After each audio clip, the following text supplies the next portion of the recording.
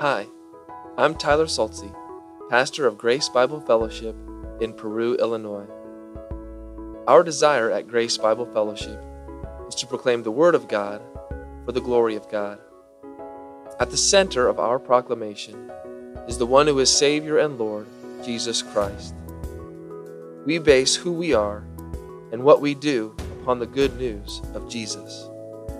If you would like to know more about this good news, or would like to know more about Grace Bible Fellowship, please visit our website at www.gbfperu.org. That's www.gbfperu.org. I'm glad you've decided to listen to the teaching of the Bible along with us, as we seek to understand it and be transformed by it.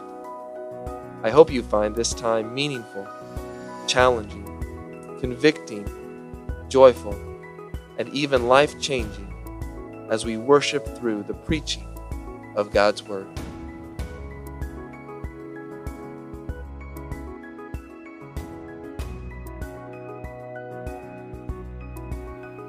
And I would draw our attention this morning to the Gospel according to John, chapter 20. John, chapter 20 this morning.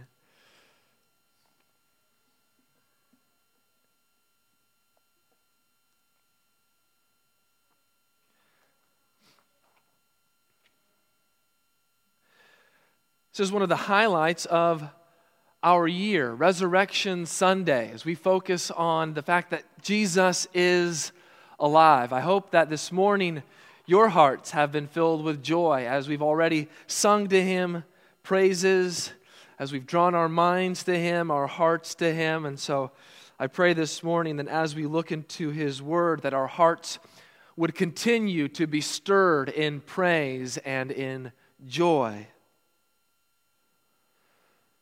And here this morning we read in John chapter 20 the resurrection event, the resurrection account of what happened on that Resurrection Sunday, the first Resurrection Sunday.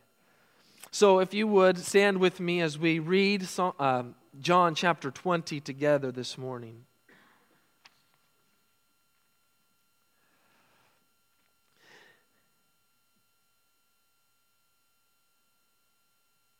Now on the first day of the week, Mary Magdalene came to the tomb early while it was still dark, and saw that the stone had been taken away from the tomb. So she ran and went to Simon Peter and the other disciple, the one whom Jesus loved, and said to them, "They have taken the Lord out of the tomb, and we do not know where they have laid him." So Peter went out with the other disciple, and they were going toward the tomb. Both of them were running together. But the other disciple outran Peter and reached the tomb first. And stooping to look in, he saw the linen cloths lying there, but he did not go in. Then Simon Peter came, following him, and went into the tomb. He saw the linen cloths lying there, and the face cloth, which had been on Jesus' head, not lying with the linen cloths, but folded up in a place by itself. Then the other disciple, who had reached the tomb first, also went in, and he saw and believed. For as yet they did not understand the scripture, that he must rise from the dead. Then the disciples went back to their homes. But Mary stood weeping outside the tomb, and as she wept, she stooped to look into the tomb, and she saw two angels in white, sitting where the body of Jesus had lain, one at the head and one at the feet. They said to her, "Woman, why are you weeping?" She said to them, "They have taken away my Lord, and I do not know where they have laid him." Having said this, she turned around and saw Jesus standing. But she did not know that it was Jesus. Jesus said to her, "Woman, why are you weeping? "Whom are you seeking?" Supposing him to be the gardener, she said to him, "Sir, if you have carried him away, tell me where you have laid him, and I will take him away." Jesus said to her, "Mary." She turned and said to him in Aramaic, "Rabboni," which means teacher. Jesus said to her, "Do not cling to me, for I have not yet ascended to the Father, but go to my brothers and say to them, I am ascending to my Father and your Father, to my God and your God." Mary Magdalene went and announced to the disciples, "I have seen the Lord," and that he had said these things to her. On the evening of that day, the first day of the week, the doors being locked where the disciples were for fear of the Jews, Jesus came and stood among them and said to them, "Peace be with you." When he had said this, he showed them his hands and his side. Then the disciples were glad when they saw the Lord. Jesus said to them again, "Peace be with you. As the Father has sent me, even so I am sending you." And when he had said this, he breathed on them and said to them, "Receive the Holy Spirit. If you forgive the sins of any, they are forgiven them. If you withhold forgiveness from any, it is withheld." Now Thomas, one of the 12, called the twin, was not with them when Jesus came. So the other disciples told him, "We have seen the Lord." But he said to them, "Unless I see in his hands the mark of the nails, and place my finger into the mark of the nails, and place my hand into his side, I will never believe." 8 days later, his disciples were inside again, and Thomas was with them. Although the doors were locked, Jesus came and stood among them and said, "Peace be with you." Then he said to Thomas, "Put your finger here and see my hands, and put out your hand and place it in my side. Do not disbelieve, but believe." Thomas answered him, "My Lord and my God." Jesus said to him, "Have you believed because you have seen me? Blessed are those who have not seen and yet have believed."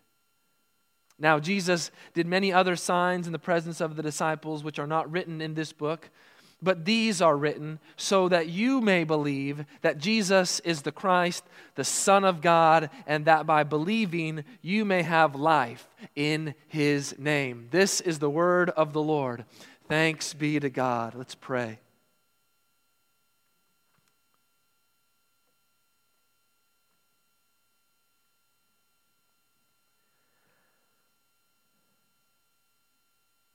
Father, incline our hearts to your testimonies. Open our eyes that we may behold wondrous things out of your law. Unite our hearts to fear your name. Satisfy us this morning with your steadfast love, that we may rejoice and be glad all our days. In Jesus' name, amen. You may be seated.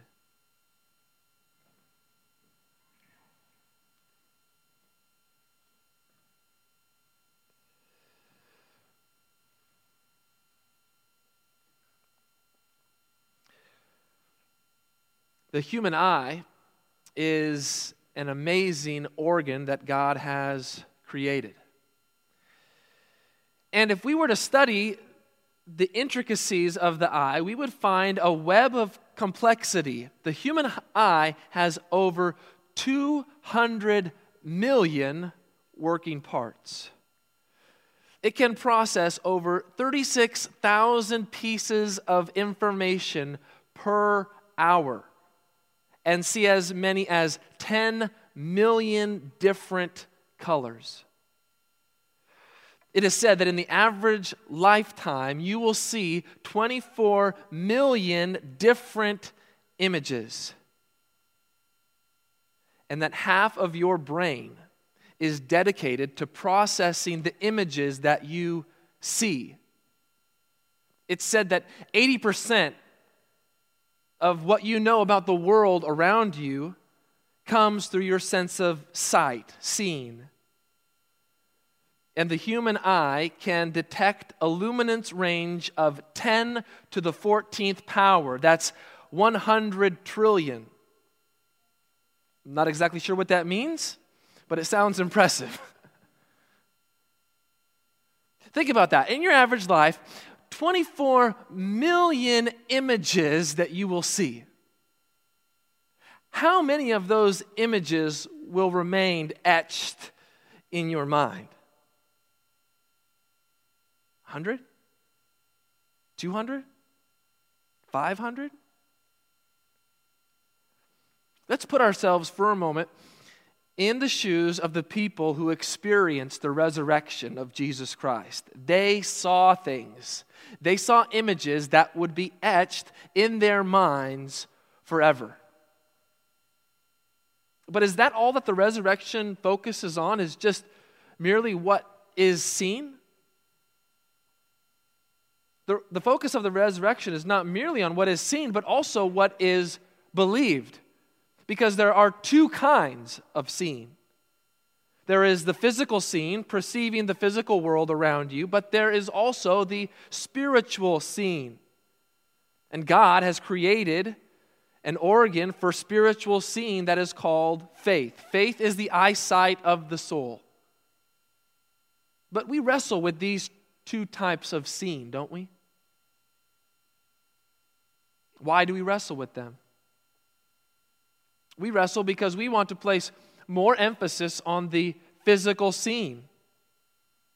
But in our heart of hearts, we know that there is more to see than just the physical.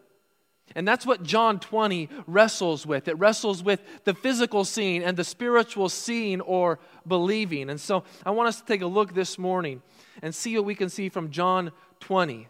And here's where I believe it starts. The resurrection commences with what you do not see. The resurrection commences with what you do not see. There is one thing that is absolutely necessary in order to see. One thing you have to have in order for the organ, those 200 million parts to work, there's one thing that you have to see in order for them to do their job. What is it? You have to have light. Darkness is the enemy of sight. You cannot see if it's dark. And this is precisely where the event of the resurrection begins. It begins very early in the morning on the third day after the crucifixion of Jesus. The Friday before, Jesus had been hung on a tree. He had been crucified by Roman soldiers. He had experienced the wrath of God falling upon him because of our sin. He had sacrificed himself for us, and he willingly, voluntarily died. He breathed his last. Everything that had been working in his body came to a halt. It stopped. And Jesus was then taken down from the cross that same day, prepared for burial, and placed in a new tomb. If we were to go to the Gospel of Mark, we're told that Mary Magdalene sees where they lay the body. So she knows where Jesus has been buried. And now our event picks up here, this first day of the week, Sunday. That's why we're here this morning. That's why we're here every Sunday morning, is to remember that this is the morning that Jesus Christ rose again from the dead. It's the Lord's Day. And here it is, the third day, and what does it say? While it was still dark. Mary Magdalene is going to the tomb. Mary was someone in whom something miraculous had happened. Mary Magdalene at one time had been possessed by 7 demons. She was filled with darkness.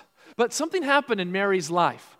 Mary encountered someone. She encountered the light of the world, Jesus Christ. And Jesus Christ, when he met her, drove the darkness out of her life. And now here she is, having known this light, coming to the tomb in darkness, but she is about to experience the dawning of a new day. And she arrives there at the tomb while it's still dark. You can imagine it might be hard to see, but she sees one thing: the stone has been rolled away from the tomb. And that's all we know at this point, but she sees that, and she runs as fast as she can to the place where Peter and this other disciple are staying. Who is this other disciple, this disciple whom Jesus loved, it says there? Well, this is the same disciple who laid his head on Jesus' breast at the Last Supper. This disciple is the author of this book, John.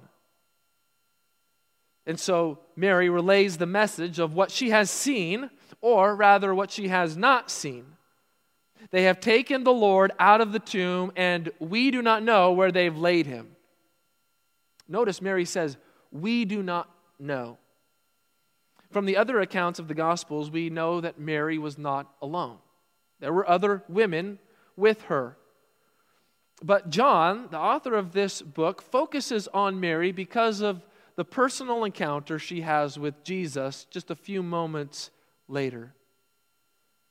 But what do Peter and John do? So they hear this message from Mary. They've taken the Lord's body. We don't know where they've taken him, laid him, put him. Peter and John have an urgency about them. They didn't discount or discredit what Mary said. They didn't say, well, Mary, it's still dark outside. You probably just missed it. He's there, but you probably just couldn't see that well. No, Peter and John take her at her word, and they had to go and they had to see for themselves. What would it take? What would it take for you to hear a message and then you get up and you run as fast as you can to that place?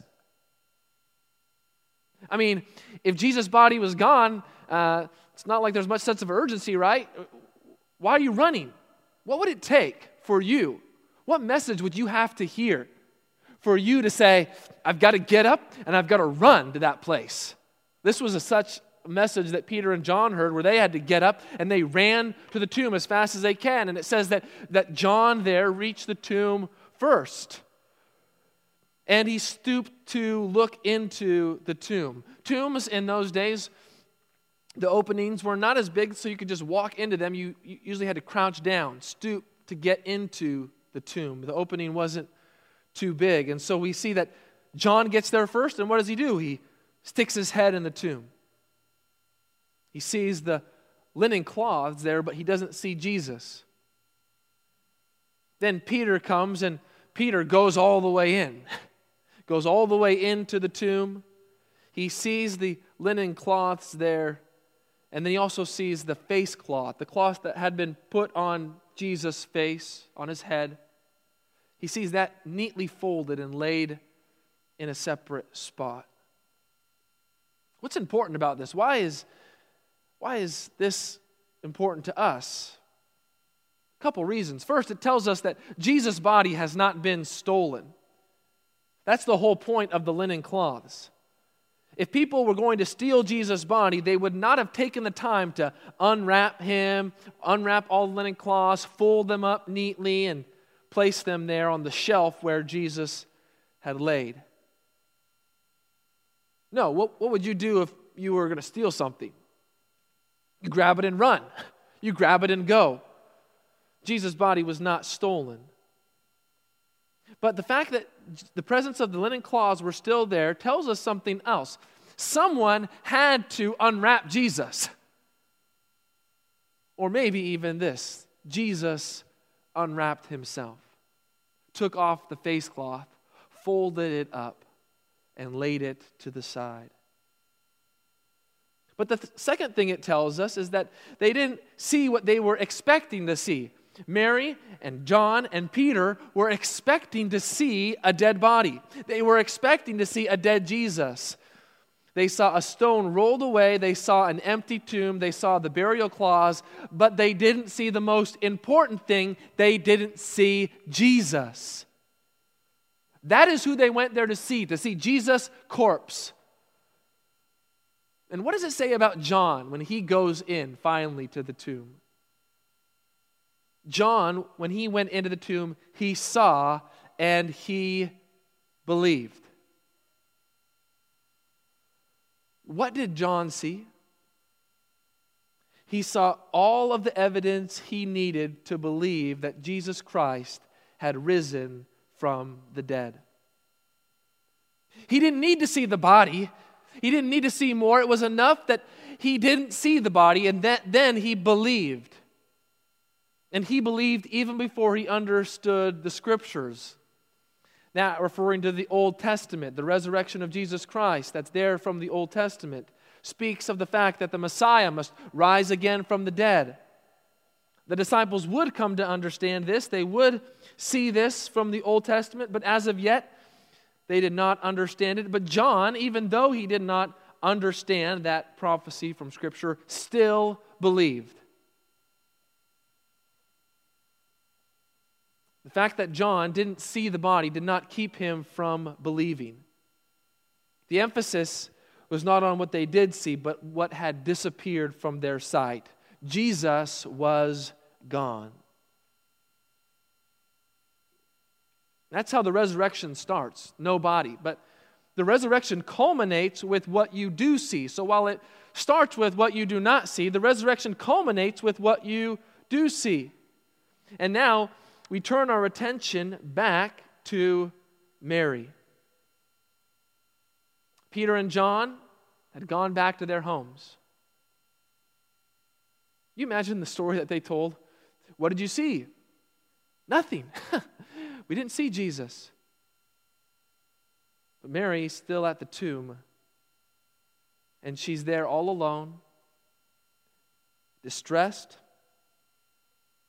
weeping, distraught. It appears all the other women have left, all the disciples have left. There's no one there. It's just her. And as she's weeping for the Savior who she has loved, she stoops down to look into the tomb one more time. Maybe I've missed something. Maybe I need to take another look. Maybe I just need to double check, make sure that Jesus isn't there. And what does she see when she looks into the tomb? Two angels sitting there clothed in white, sitting on that ledge or that shelf where Jesus' body would have laid, one seated where his head would have been, one seated where his feet would have been. And what do they say? Woman, why are you weeping? I'm amazed. Think about that for a moment. If you were to see two angels clothed in white, what would be your response? Angels. Wow. But Mary isn't distracted by the angels.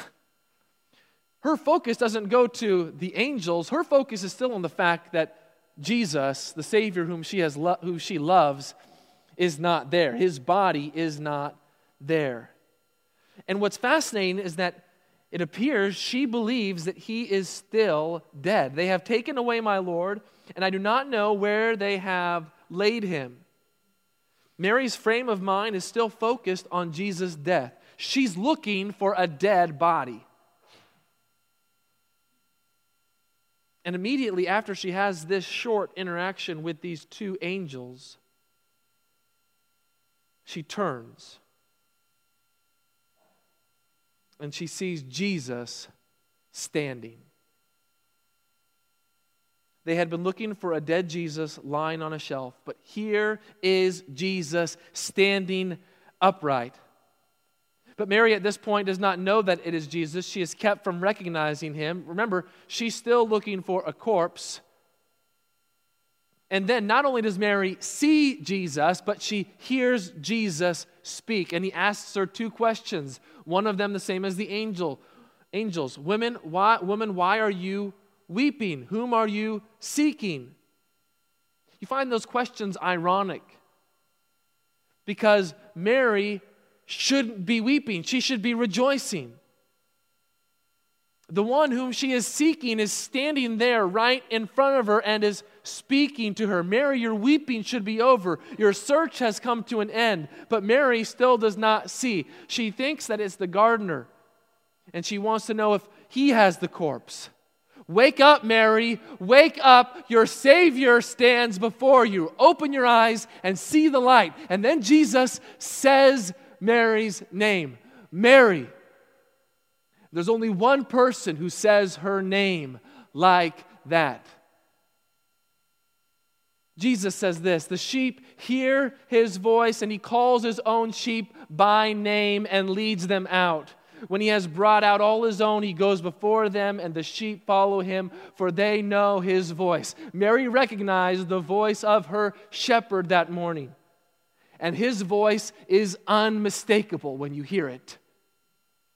Have you heard that voice of the shepherd, the good shepherd, who laid down his life for the sheep, saying, come into my fold, come into my fold. I'm here, I'm standing before you. What are you waiting for?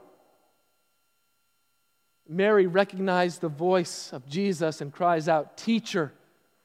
She's found him. She's found the one she's been looking for, or rather, he has found her. But it is not what she expected. In the flash of a moment, it becomes clear she had been looking for the wrong thing. She'd been looking for a dead body, a beaten body, a body that had been disfigured and tortured on a cross. But now she sees a living and risen Jesus Christ. She had seen him die, but now he stands before her alive. And not just alive for a little longer, no, alive forevermore. What would you do if the one whom you loved, who you lost, was there standing before you alive? You would do what Mary did. You would cling to him. You wouldn't want to let him go for fear of losing him again, for fear of never seeing him again, for fear that all that you had gained would be stripped away from you, taken again, that you would revert to that place of being distraught, alone, despairing, in darkness all over again. The light was shining brightly before her, and she was seeing clearly the dawning of a new day because Jesus had risen from the dead.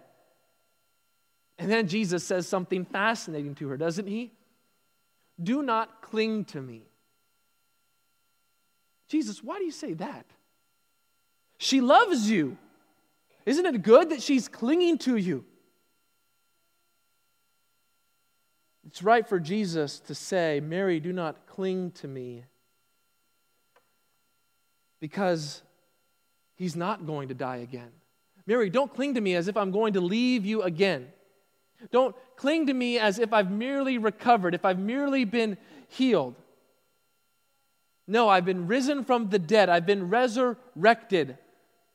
I've triumphed over death and the grave, and I'm marked out as the one who is the Christ and the Lord. Go tell my disciples I'm ascending into heaven. Go tell my disciples I'm not going to die again. Go tell my disciples I'm alive, and that I'm going to my Father and your Father, my God and your God.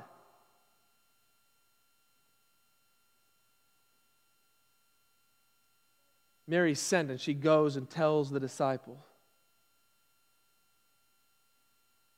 he's alive. I've seen the Lord. And think about it. Put yourself in Mary's shoes just for one moment. Me, Mary, the first one to see Jesus, the first one to talk to Jesus, the first one to touch Jesus, the one who used to have all of this darkness in her life, the one who was at one time possessed by 7 demons. I've seen the light, and he's risen from the dead. This was the age where death reigned. This was the age where darkness covered everything. You couldn't escape it, you couldn't get rid of it, but now the light has pierced the darkness. Now life has penetrated the age where death reigned. Darkness was coming to an end. The age of life had dawned. And seeing the risen Lord was seeing that the coming age had invaded this present age. The age of life is inaugurated in the bodily resurrection of Jesus Christ. Do you see? Do you see the light? Do you see the light of life? In him was the life, and the life was the light of men. The light shines in the darkness, and the darkness has not overcome it. The light is shining, and the darkness is fleeing away.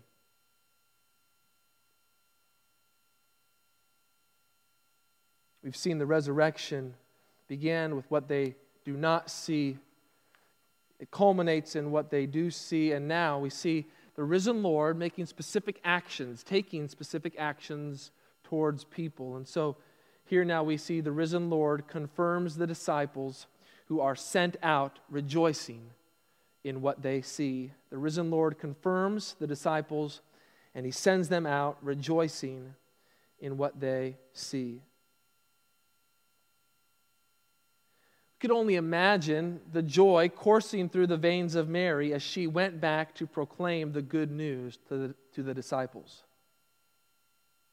Everything, life around her that had been monochromatic, black and white, had turned into beautiful technicolor because of the light of the resurrection of Jesus. What boldness, what excitement, what joy would have invigorated Mary and her life. But it would appear that that same announcement did not have the effect on the disciples. On that same Sunday, in the evening, we see a very different scene with the disciples. They've locked themselves in a room for fear of the Jews. They had just seen what the Jews had done to Jesus a few days earlier, and now Jesus' body has gone missing. Where might you go to start looking for the body? You might find those people who were closest to Jesus. And so here are the disciples huddled around in a room. They've locked themselves away out of fear. But in their moment of fear, think for a moment, what is it that you need in your life to remedy your fear? What is it in your life that you need to remedy your fear? The disciples experienced it that day when Jesus came and stood among them. They needed the very presence of the Lord Jesus Christ to be with them, to drive out their fear. And so Jesus comes to them. And I think at this point it would be wise for us, just as a word of caution. So let me plead with you for a moment this morning as we look at the text here, as these disciples were there in this room, and it says that Jesus came and stood among them. I think we need to be careful because the text does not explicitly say that Jesus walked through walls or that Jesus walked through the door. And I want us to be careful because the whole point of Jesus coming to the disciples is this. He was real. He had a real body. He wasn't a ghost. He wasn't a spirit. Now, Jesus had a glorified body, yes, and Jesus' glorified body operates on a different level than our fallen bodies.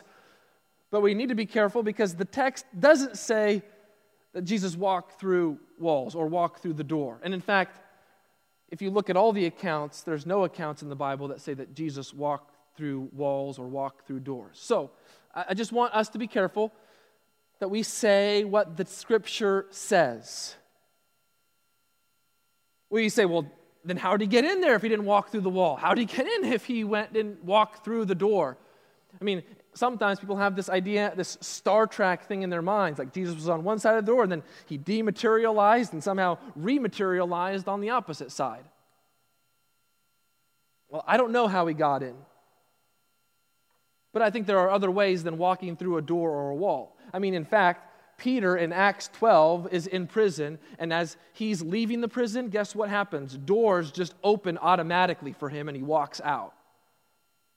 So, it could be that the door even opened for Jesus, and he walked through the door. At least we have scriptural precedent for something like that happening. But again, I want us to be very careful. Just let's stay to what the text says, and we say that the doors were locked, but then Jesus stood among them. But Jesus brings this comforting news to them as well. Peace be with you. In fact, if you notice in our text, he says that 3 times. Peace be with you. That's what the disciples needed to hear. The disciples needed to hear that they could have peace. Real peace, because Jesus is alive.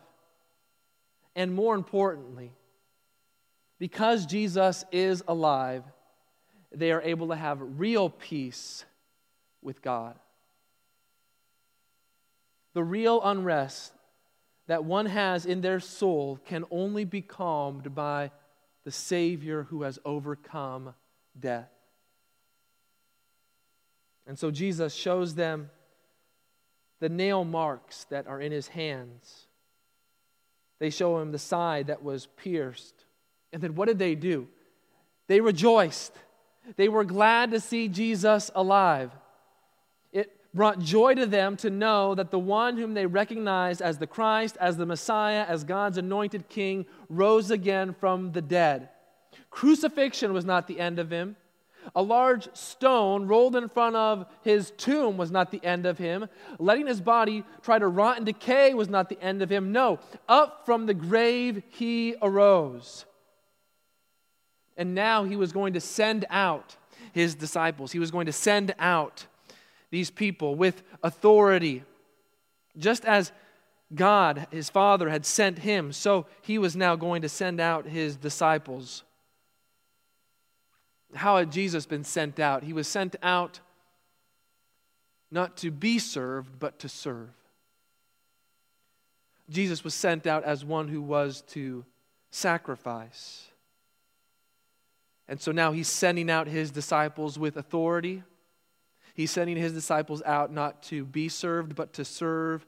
He's sending out his disciples sacrificially. But Christ knew that they needed something. If they're going to accomplish this task, they need something to help them be able to accomplish it. Jesus had already promised to the disciples another helper who would come to them. The Holy Spirit. And he says this, the Holy Spirit will not come to you until I go away.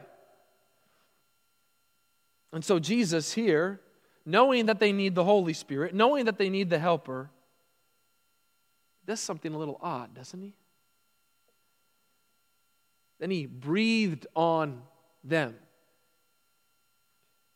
and said, receive the Holy Spirit. What's going on here? Why is Jesus breathing on the disciples? Well, I think something is happening here, a symbolic action that Jesus is making. We know from later on in Scripture, in Acts, that the Holy Spirit comes upon the disciples on the day of Pentecost, 50 days after the Passover. That's when the Holy Spirit comes upon the disciples and they go out proclaiming the gospel. But Jesus here is doing something symbolically as he breathes on them and says, receive the Holy Spirit, because we're being told by Jesus that he is the giver of spiritual life. What does God do back in the book of Genesis after he creates man? He breathes into man, and man becomes a living being. He breathes in him the breath of life. Jesus, by breathing on his disciples, was demonstrating that he is the giver, the creator, the author of spiritual life.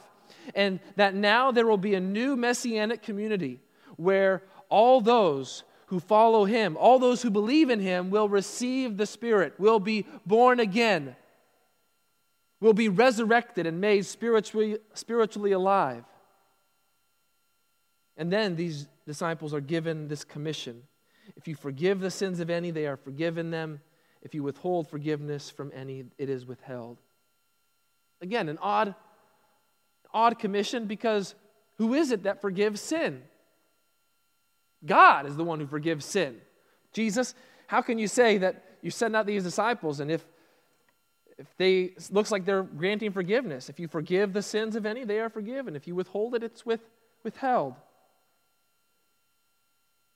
The basis of such a commission comes from understanding the message the apostles were given. They were given the message of the gospel of Jesus Christ. And this is where forgiveness or the lack of forgiveness is declared on the basis of the gospel. If you go out and proclaim the good news of Jesus and people accept it and accept Jesus and turn from their sin and put their faith in Him, those are the ones who are forgiven. But those who reject it, those who turn their back on it, those who do not believe, you cannot pretend like those people are forgiven. With no belief, there is no assurance of forgiveness. We likewise, those who follow Jesus, have been confirmed and are sent out with a message. And it is our desire that people hear the message and repent and believe and receive forgiveness. But we cannot kid ourselves into thinking that those who would reject such a message can find real, meaningful, lasting, life-giving forgiveness. The risen Lord goes on in our text to confront the skeptic who has to see to believe. The risen Lord also confronts the skeptic who has to see to believe. There was one problem when Jesus came to the disciples. As He turned their fear into courage, as He confirmed them, one of the disciples was not there. Thomas was not among the disciples at that time. And Thomas, even after the other disciples had told him, "We have seen the Lord," it wasn't good enough for him. It brought a nickname upon Thomas. Do you know that nickname? Doubting Thomas. He was a doubter. He was a skeptic. Unless I see his hands where the nails were driven through, unless I put my finger in those wounds, unless I take my hand and place it in his side, unless those things happen, I will never believe. The disciples' testimony, the disciples' witness was not good enough for him. Here is a man who had been with Jesus, who had seen all of the miracles and signs done by Jesus. Here was a man who had heard Jesus teach. He had been so close to Jesus, but now he seemed so far away. He was committed to remain in unbelief unless he saw Jesus for himself. He had to experience it for himself. How many doubters, how many skeptics refuse to believe today? They need some undeniable proof, a proof that they make up in their own minds. If Jesus would just do that, or if Jesus would just do this, or if God would just show Himself, then I would believe. Sometimes, perhaps the greatest doubters and the greatest skeptics are those who were at one time close to the church.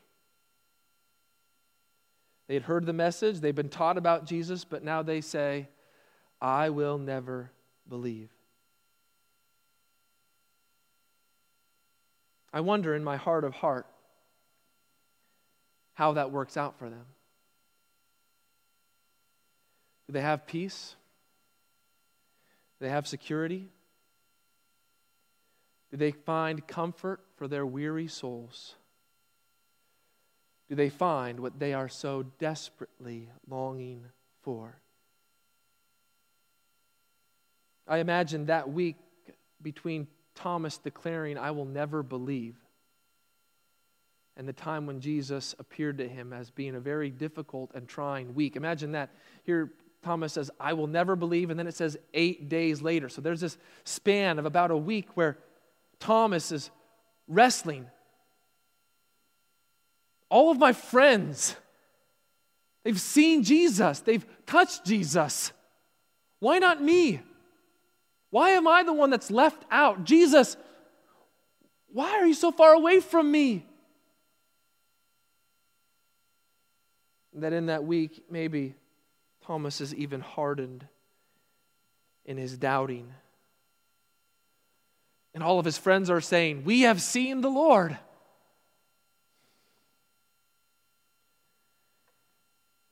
But then, in God's grace and in God's mercy and in God's love for Thomas, Jesus comes to him, stands among the disciples again and says, peace be with you. And he turns to Thomas and he looks at Thomas directly. He says, Thomas,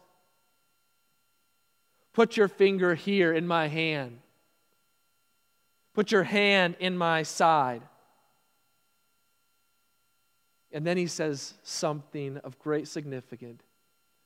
Do not disbelieve, but believe. What does Jesus say to Thomas? Thomas, you have every right to doubt. You have every right to be skeptical. I'm glad you held out until I could prove myself to you. Is that what Jesus says? No, he says, Thomas, stop doubting. Thomas, do not persist in your unbelief. Thomas, it's time to believe. Do you need to hear those words today? Stop doubting. Do not persist in unbelief, but believe. What doubts are in your heart? What is it that is keeping you from believing? I tell you, you may think it's very complex. You may think of all those questions that you have that you want answered. You may try to make it more difficult than it needs to be. So let's put it plain and simple this morning. Because the same thing that was holding Thomas back is holding you back. What is it that is keeping you from believing? It is that you haven't encountered the living God. Thomas saw Jesus. He put his fingers in the nail marks. He put his hand in his side. He heard Jesus speak, and he understood something for the very first time. He was in the presence of God himself. And Thomas changed right then and right there. He changed because he had encountered God. He could not remain the same. He changed and he believed because he encountered God. And you can do the same thing today, my friend. You can encounter the living God in the life, the death, and the resurrection of Jesus Christ. Being in the presence of Christ was being in the presence of God. You've seen him today in the Word of God. You've heard about him today. You've encountered him. And if you've encountered Jesus, you've encountered God. That's why Thomas exclaims, "My Lord and my God." When Thomas experienced God, it led him to worship and worship rightly. It led him to worship Jesus Christ. It led him to do what he had been created to do, to worship and glorify God. And it was intensely personal. This was not someone else's Lord. This was not someone else's God. No, this was his God who had accepted him and found him and saved him. This is Thomas' affirmation of Jesus' deity. And Jesus, being God, rightly accepts the worship. What Thomas did is exactly what we should do. This is perhaps the greatest affirmation of Christ's deity in the New Testament. And what does Jesus do? He accepts it. He accepts the worship. It brings us back to the very beginning of John's Gospel, where John says, "In the beginning was the Word, and the Word was with God, and the Word was God. He was in the beginning with God." Thomas could not have said anything stronger or more profound about Jesus than what he did. Jesus found the skeptic. Jesus found the doubter of this age and changed him and gave him life.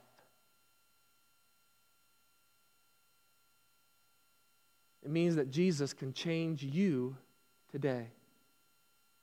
It means that Jesus can save you today. Stop doubting and believe. Believe that Jesus is the Christ, that He is Lord, that He did live the perfect life, die on the cross, bearing our shame and our sin, granting forgiveness to those who believe in Him, and believe that He is alive because God has raised Him from the dead.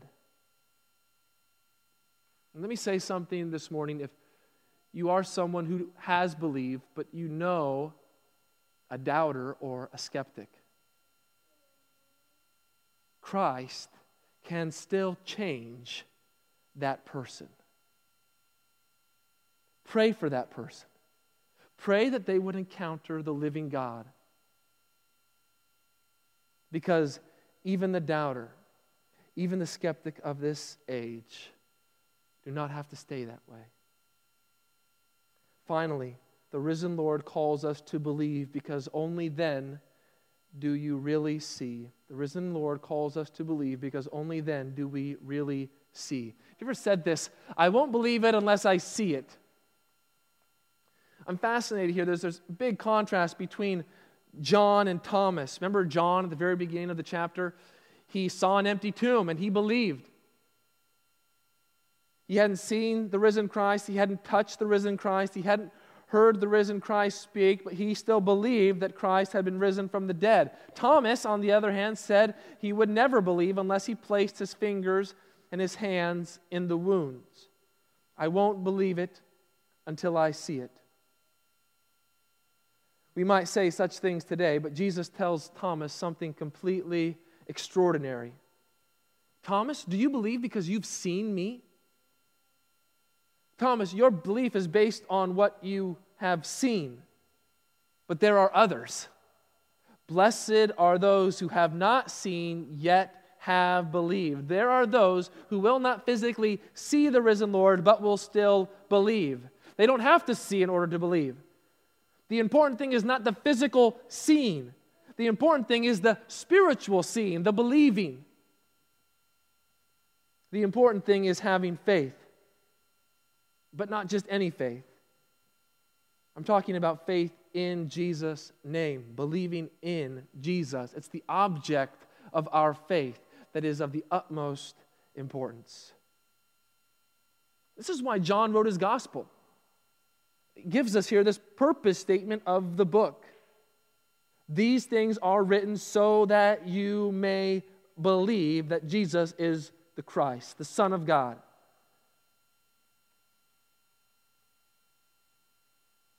The point is that people believe that Jesus is the Messiah, that He is the King of kings and Lord of lords, that He is the very Son of God Himself, that He condescended to us, mankind, in flesh. He is the incarnate one. This is what Jesus is still calling you to today, to believe in Him and to have life in His name. There is no spiritual life, no eternal life, apart from connection to Jesus and belief in Jesus. What might be your problem this morning?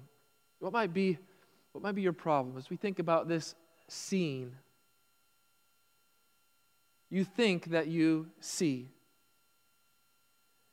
And thinking that you see, you think that you've seen it all. There's nothing else to see. There's nothing left for you to see.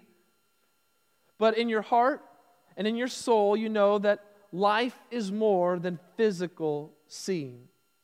It is more than filling your life up with what you can see. If this life is just physical seeing, then we should eat and drink and be merry because tomorrow we die. That is the life without the resurrection of Christ, and that is a life to be pitied. In fact, John shows us in his gospel that this is the life of the Pharisee. The Pharisee, they thought that they saw so clearly. They thought that they knew everything. They thought that they had it all together. They thought they had life. Everything looked good on the outside. But what does Jesus tell them?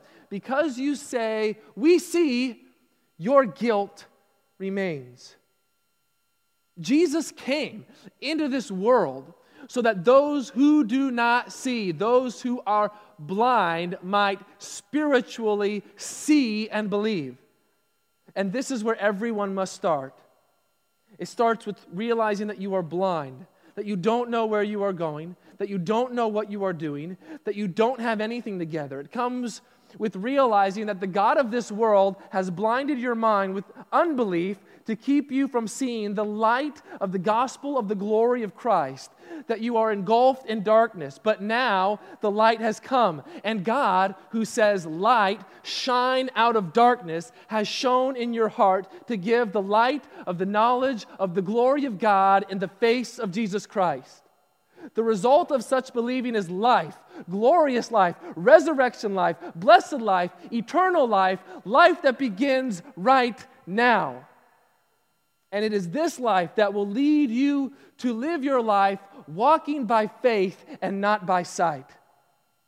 This is what faith is: the assurance of things hoped for, the conviction of things not seen.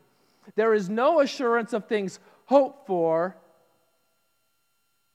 There's no assurance of things hoped for. It's merely a pipe dream.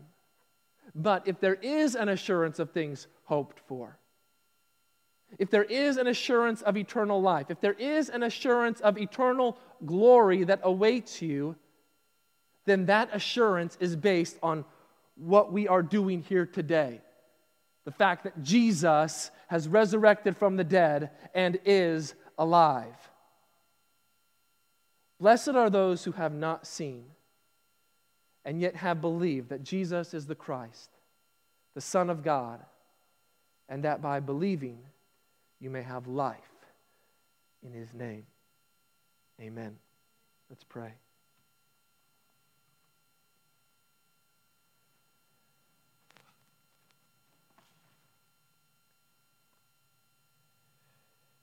O great God of highest heaven,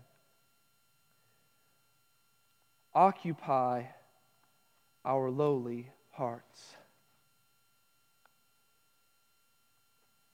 Take all that we are today, all that we have, and reign supreme. Conquer every wicked, vile thought. As we gaze on the resurrection, Father, let us see life. And let us see that that is the life that we need. That's the life that we need to live. That's the life that only you can give. For those who put their faith and trust in you, let us rejoice that you've raised us from the dead.